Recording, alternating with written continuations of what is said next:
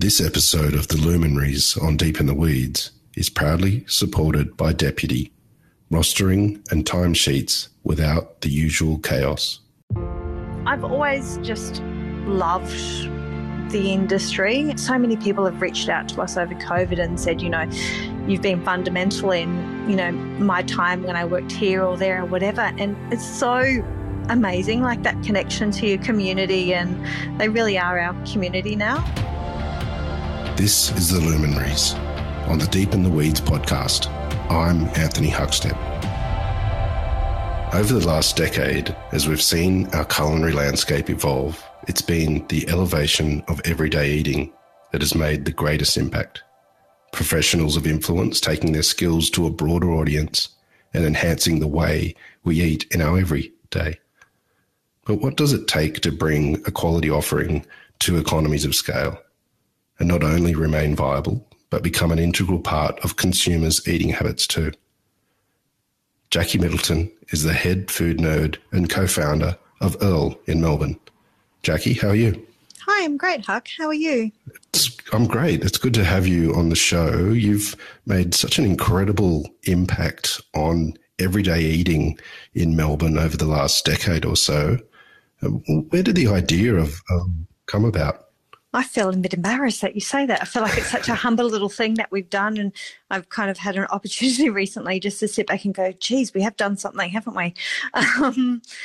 What gave me the inspiration? Simon and I, my husband and business partner, we had always worked in restaurants, and I remember I'd been thinking about this, and I think being a woman and working in hospitality, they don't kind of coexist very well with having a family and children and stuff. And it's kind of always been in the back of my mind, how do I kind of get out of restaurants and get a different job, a real job, to be able to do all of those things at once? And I kind of came up with this concept of why people competing on price instead of quality, and thinking about it. And I kind of proposed it to him one day over a coffee, just randomly having coffee before we went off to our restaurant shifts. And we kept talking about it. And then he's like, okay, let's do it.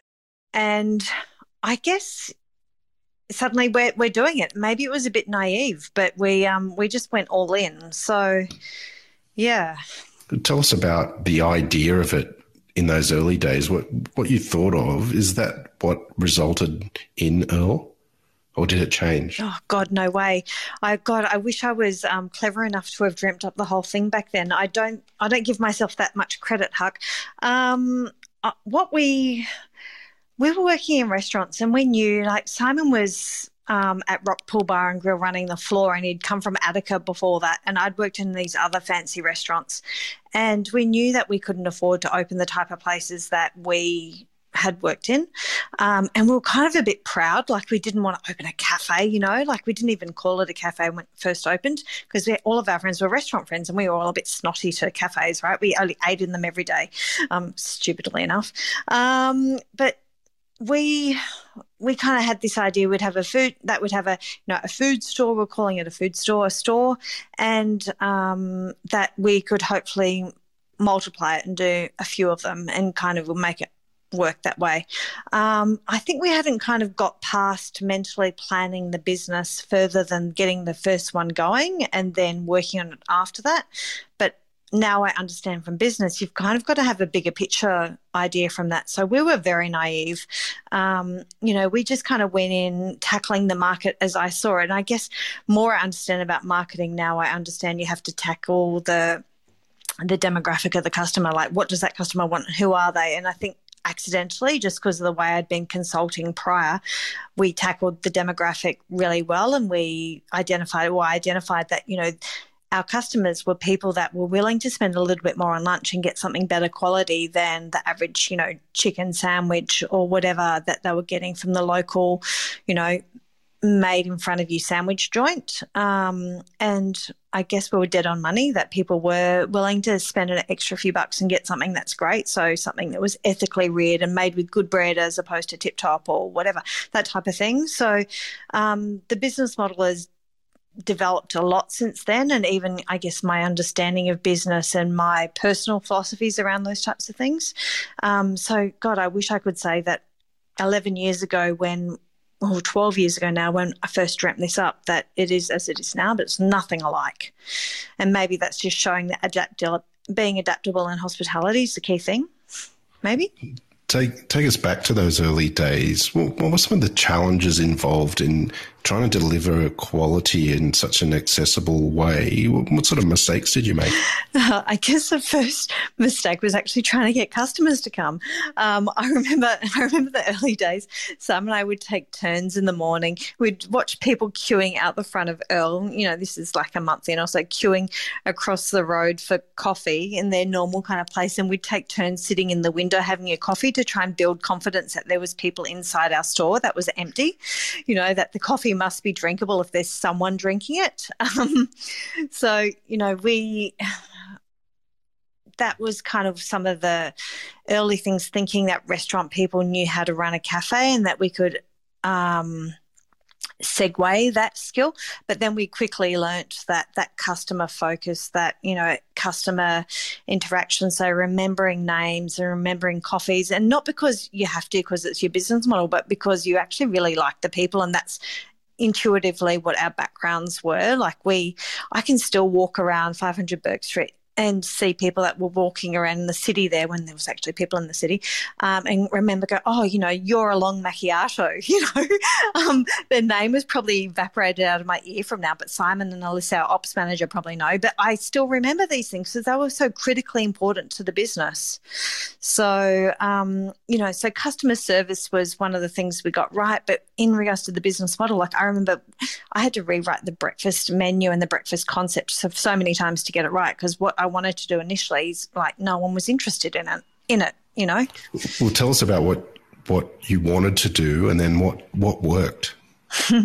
I had this crazy idea of doing, and I still reckon it's got legs, of doing sandwiches by the piece. So you select how many centimetres you want to buy, a little bit like how in France you buy bread by the weight. Like you can buy a centimetre measure or a bread by weight. Like they might make these giant loaves and you buy a half kilo or 200 grams or whatever.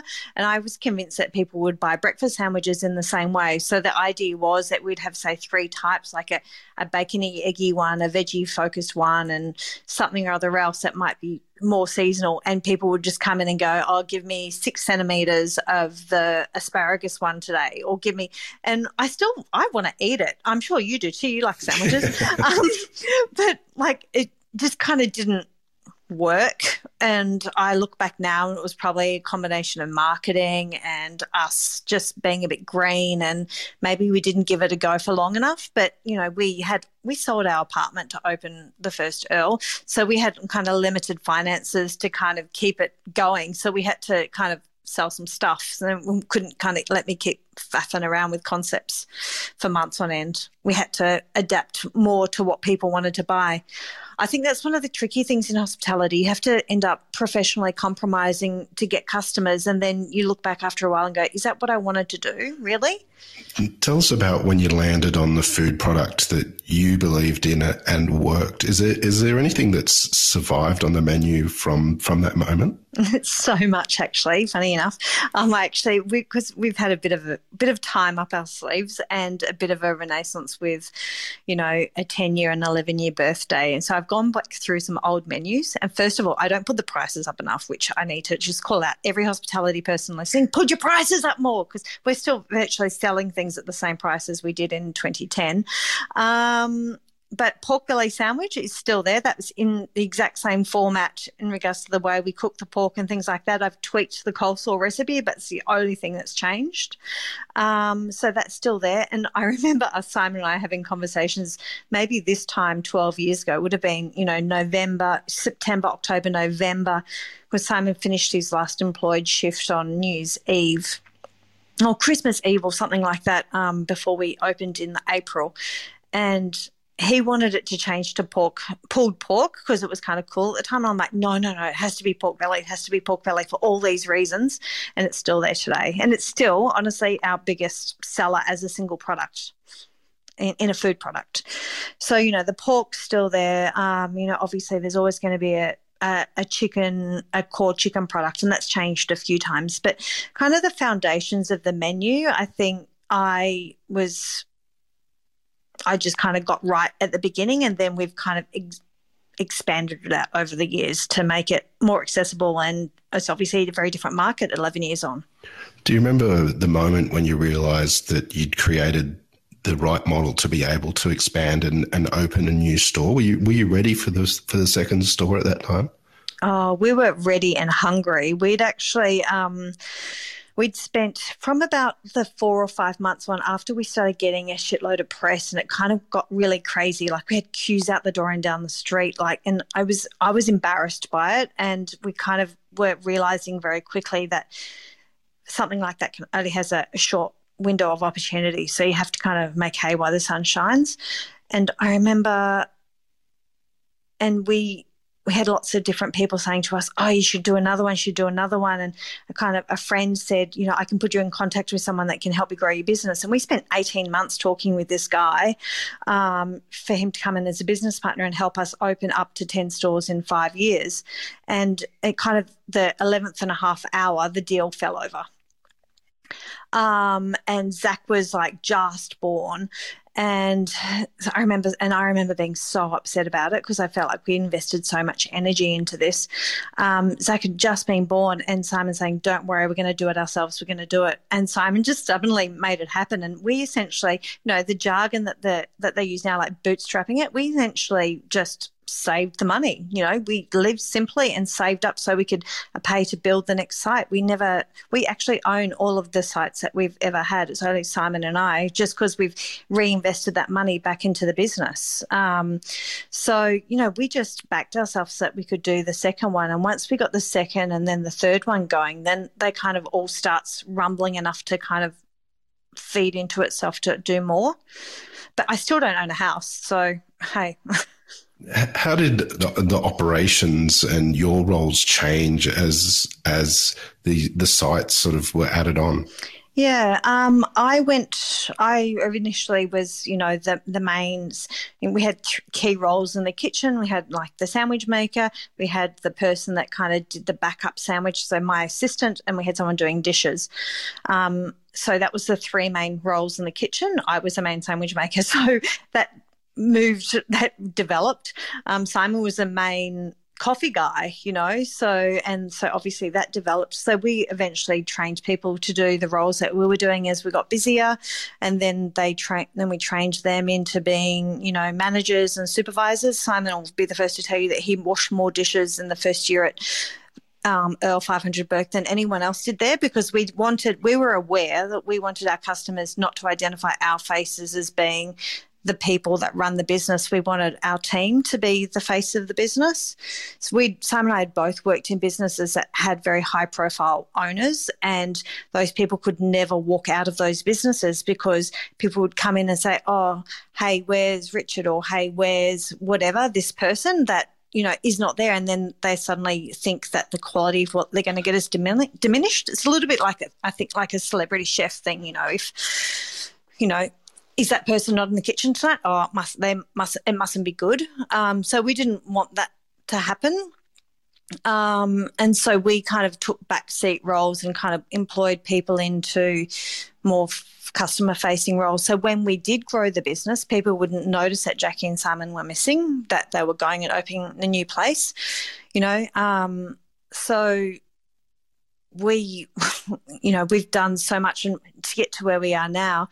I run the creatives of Earl. So I may be the head food nerd, as we say. I do the food development and the recipes and all that type of stuff, and all the food questions come to me, and all the staff development in regards to our seniors for that comes to me. But I also do the store design, just because I feel like I have an eye for it, and that's kind of ended up being something that's fallen into my group of work. I also do all of the marketing and run kind of the business strategy of that, where Simon's diversified into business growth and general management and HR and that type of administration type general management role. So it's very different to making coffee and making a sandwich, I tell you. As you were developing and growing the company and altering your roles, what's the best business advice that you received during that time? Be careful working with your husband. if you want to stay married. So we did stay married. So that was probably good advice. But I really do think that is strong advice. Like, be careful that the people around you, people that you enjoy working with, so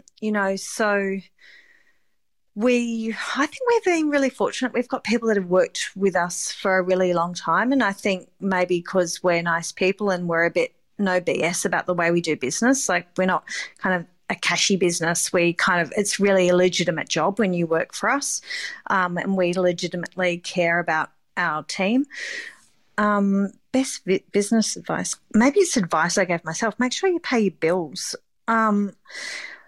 I've always felt really anxious when I worked in other people's businesses when I knew that they weren't paying bills, because I'd get all the calls coming in through the days saying, oh, can I speak to so-and-so about an account? I never wanted that to be my business. I wanted to be really proud.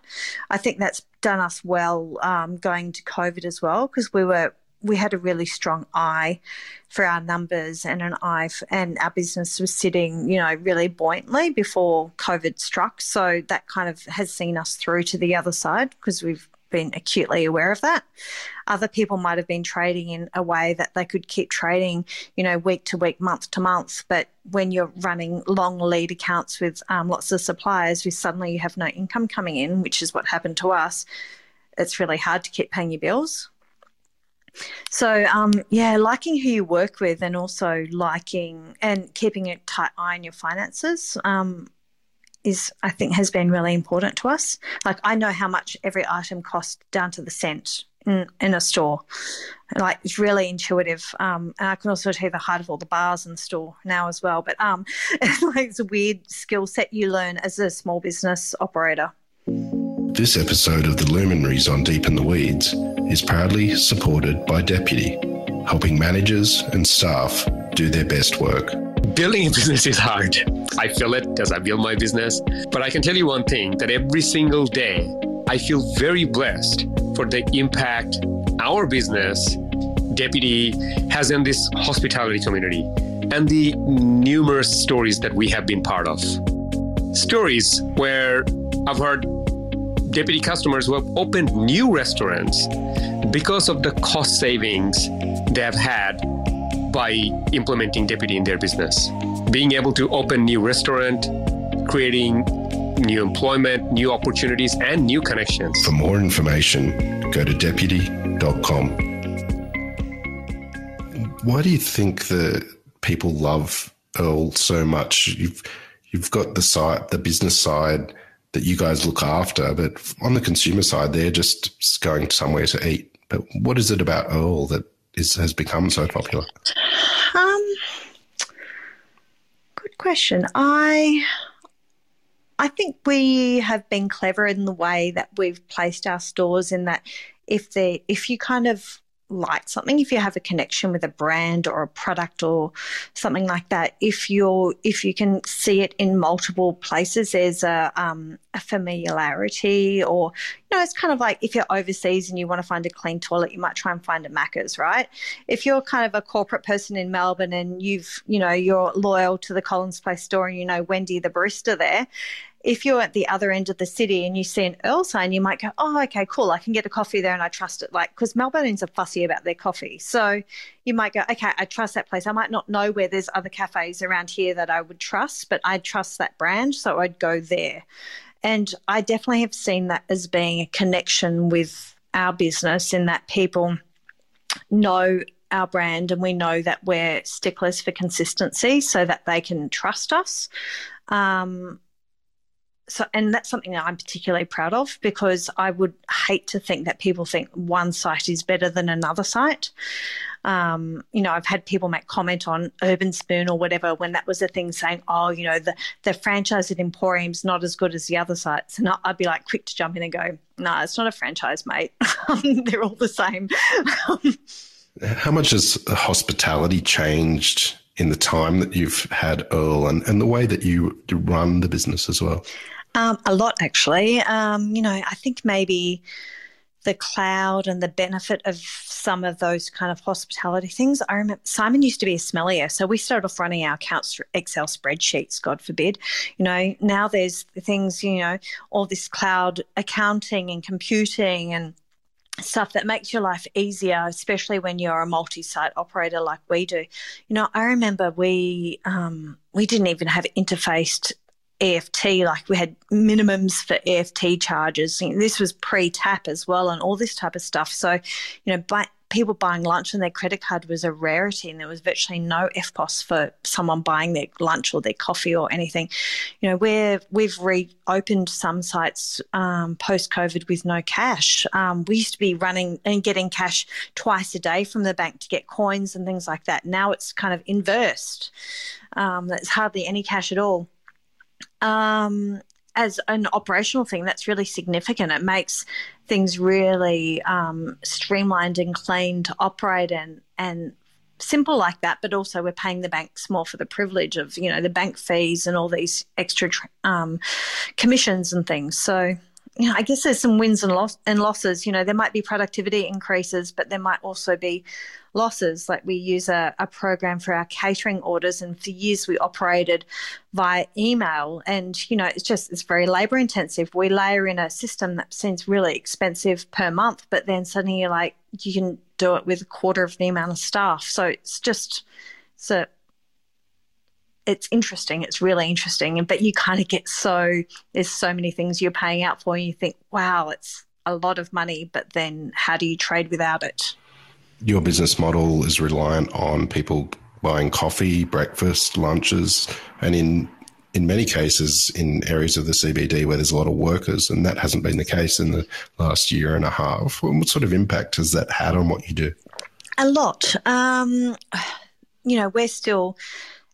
Being this day, I just saw last week's numbers. We're trading at 10% at the moment of normal trade. And that's with doing a tiny little bit of home delivery and one store trade. Doing a bit of coffee for residents. We were doing tradie coffees, and we were kind of doing about 25% trade. But now there's no construction either, so. We're significantly impacted, but it's given us a good opportunity to sit back and re-look at the business and do things differently and better. I'm convinced once we do reopen, and we are reopening all sites except for Burke Street, and that's not a COVID thing, that's a lease thing, we'll be trading much more with much higher productivity. So we've taken our production kitchen has always been a strong support for the stores, and that's just a thing that's evolved just out of need and me wanting to streamline processes. So instead of having 4 sites making meatballs and cooking them, we make them in our production kitchen and then distribute them ourselves, or cookie dough and things like that. Now we're starting to make our salads finished in our production kitchen in that late afternoon and evenings, and then it goes to the stores fresh every morning. So instead of holding 100 ingredients to make salads, we now actually just holding 6 salads that are finished in the fridges. So it kind of we're saving on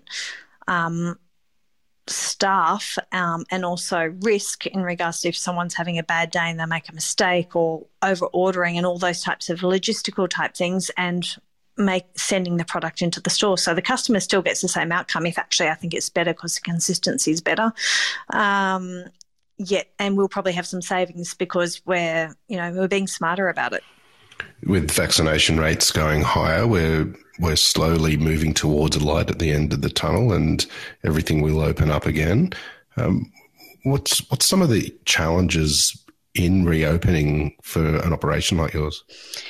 The challenges in reopening will be dealing with it being quiet when we do reopen. And there has been some advantages that we've built into the business, like I just mentioned, but it still is going to be that, especially being CBD solely based, that people will be reluctant to come back to office. Some people are going to be working from home.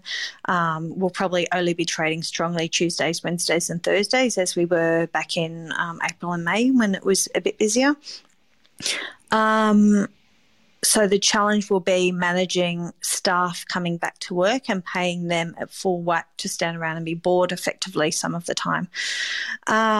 When we were doing this last time, we had JobKeeper, so the government was paying them to be bored, where now I'm paying them to be bored.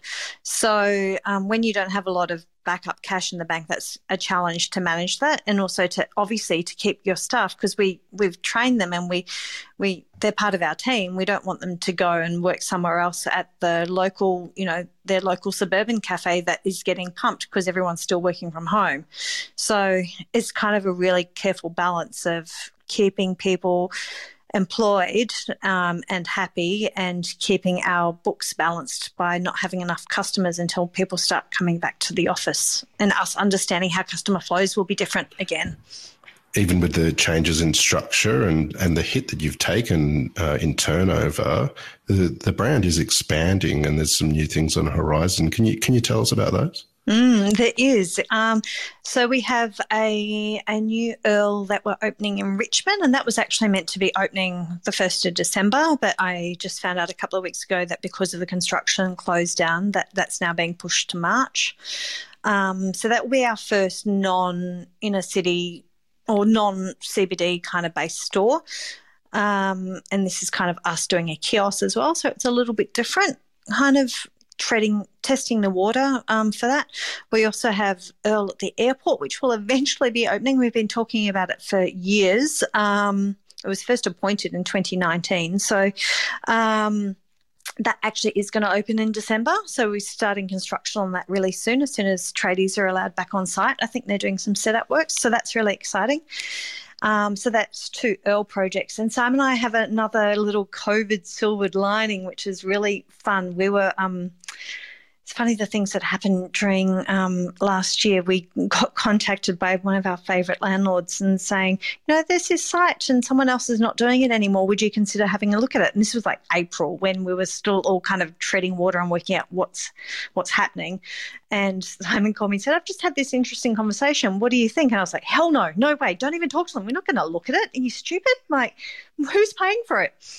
And we started looking at this site, and it's an amazing location, and we ended up just kind of kept working on it, and it's going to happen. So she's called Dame, actually. So we're playing still to the idea of the peerage system, which has kind of incidentally fallen upon us. I'm a Republican, so there's no connection there. But we kind of liked the name and the connection. But essentially we're doing I need you to probably help me with the right languaging for this, but it's kind of an elated cafe / restaurant / wine bar. But it's mostly a day focus with some early evening trading, and it's at 35 Collins Street at the entry. So you can be able to sit and have a glass of wine or a cocktail out looking onto the top of Collins Street. It's really fabulous and it's so beautiful. It's been designed by Bergman & Co. So Wendy Bergman, that's done lots of other amazing hospitality businesses recently, like Chancery Lane and Poodle and all these really cool things. And she's designed Dame for us, and Dame's stunning. She has commissioned artwork and fabulous curtains and specialty furniture and all these great things. So that's been a little COVID silver lining for us, and that will be opening in January. How has it felt, given the last year and a half and the damage that your business has taken and your staff, to have something so exciting to work on? It feels like an absolute privilege, I have to say. And creatively, I think, personally, I feel like I'm very lucky that I've had a creative output to work on, because I think I may have really been a bit more worried about life in general if I didn't have something other to keep my mind off it. I feel that I'm really looking forward to getting it open next year, because I actually think Melbourne's going to be really exciting next year. I'm really convinced of it, and I think we're going to be really well placed to do this and have something new and fresh. And I want to do, it's fun to do something different for Simon and I too. So it's going to be an extra string in our bow, but something that's kind of nod back to what we used to do in regards to restaurants too. So you mentioned that you think there'll be a boom and a really amazing time in Melbourne when it does open up. It's been a time of adversity, but what's the positives to come from this for the industry, and what sort of advice do you have for those in the industry? The positives for the industry, I think, look, there's lots of for lease signs up in the city, and I might just mostly just talk about the CBD because that's what I feel like I know intuitively. There's lots of for lease signs up, and they're probably, the businesses that were probably struggling before. So now there's probably an opportunity for good operators to come in and do things better. And the ones that have survived will have survived because they are already doing things better. I don't think there's many businesses that are going to sit out 18 months and open and still keep doing a bad product. So customers will benefit for that. The industry will benefit for that because we will have a better, I guess, standard. I am concerned for industry because of staffing shortages. When we started to get busy again back in April and May, it's just really hard to employ, and that's mostly because there's no visa workers coming into the country that are experienced, but there's also a lot of people have been scared out of my industry because it's just, why do you want to keep working in hospitality when it's not, it's a challenging space to work in anyway, and then suddenly you don't have job security where you can go and get another job elsewhere and have job security. So there's a lot of people have moved out of the industry. So, but there's lots of good things there.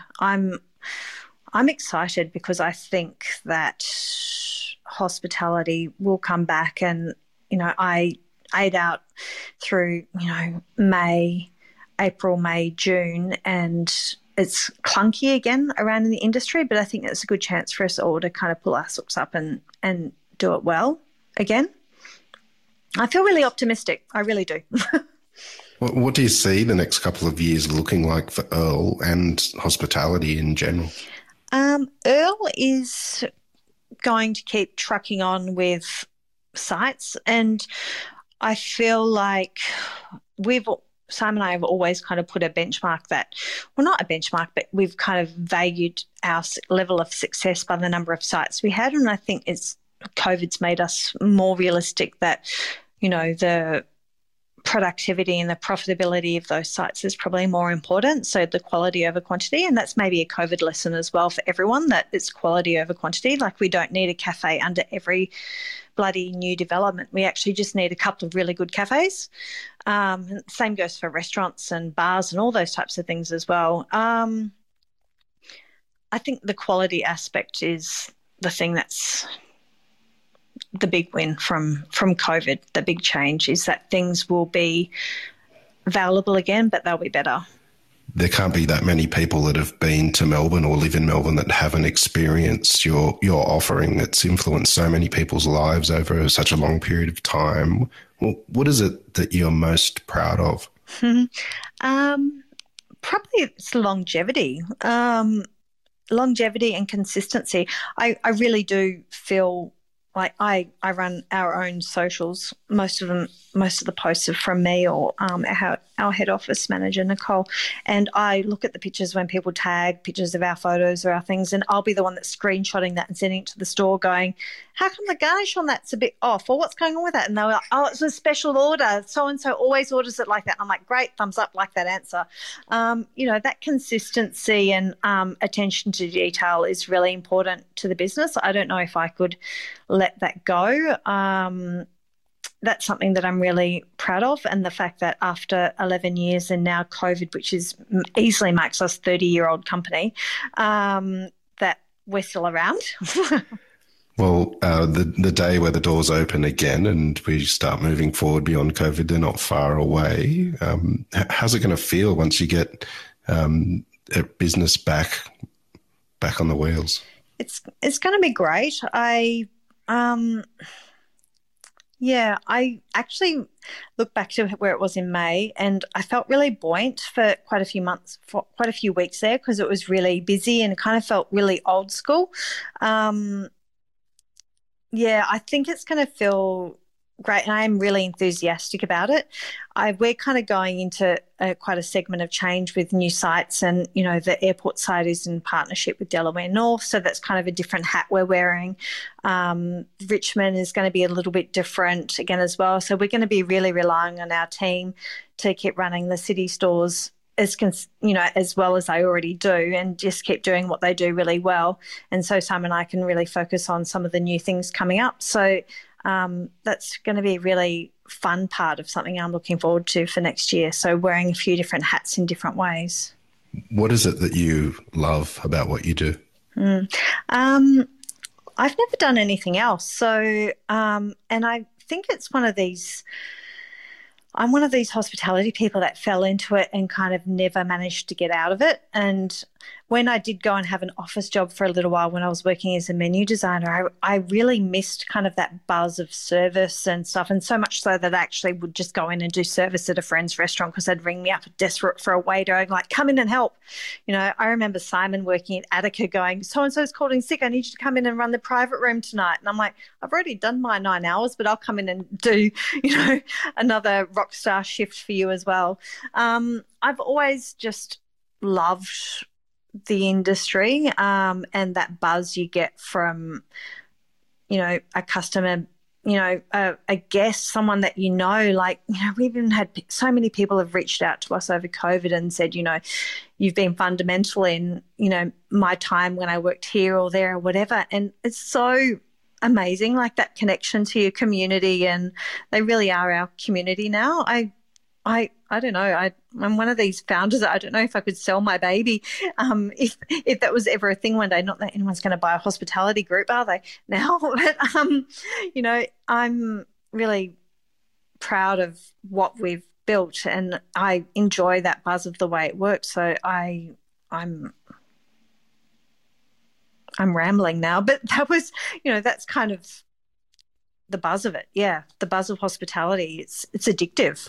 Well, Jackie, your dedication and your influence is really bloody inspiring, and we're absolutely honoured to have you on the Luminaries on Deep in the Weeds today. Please keep in touch, and good luck, and we'll catch up again soon.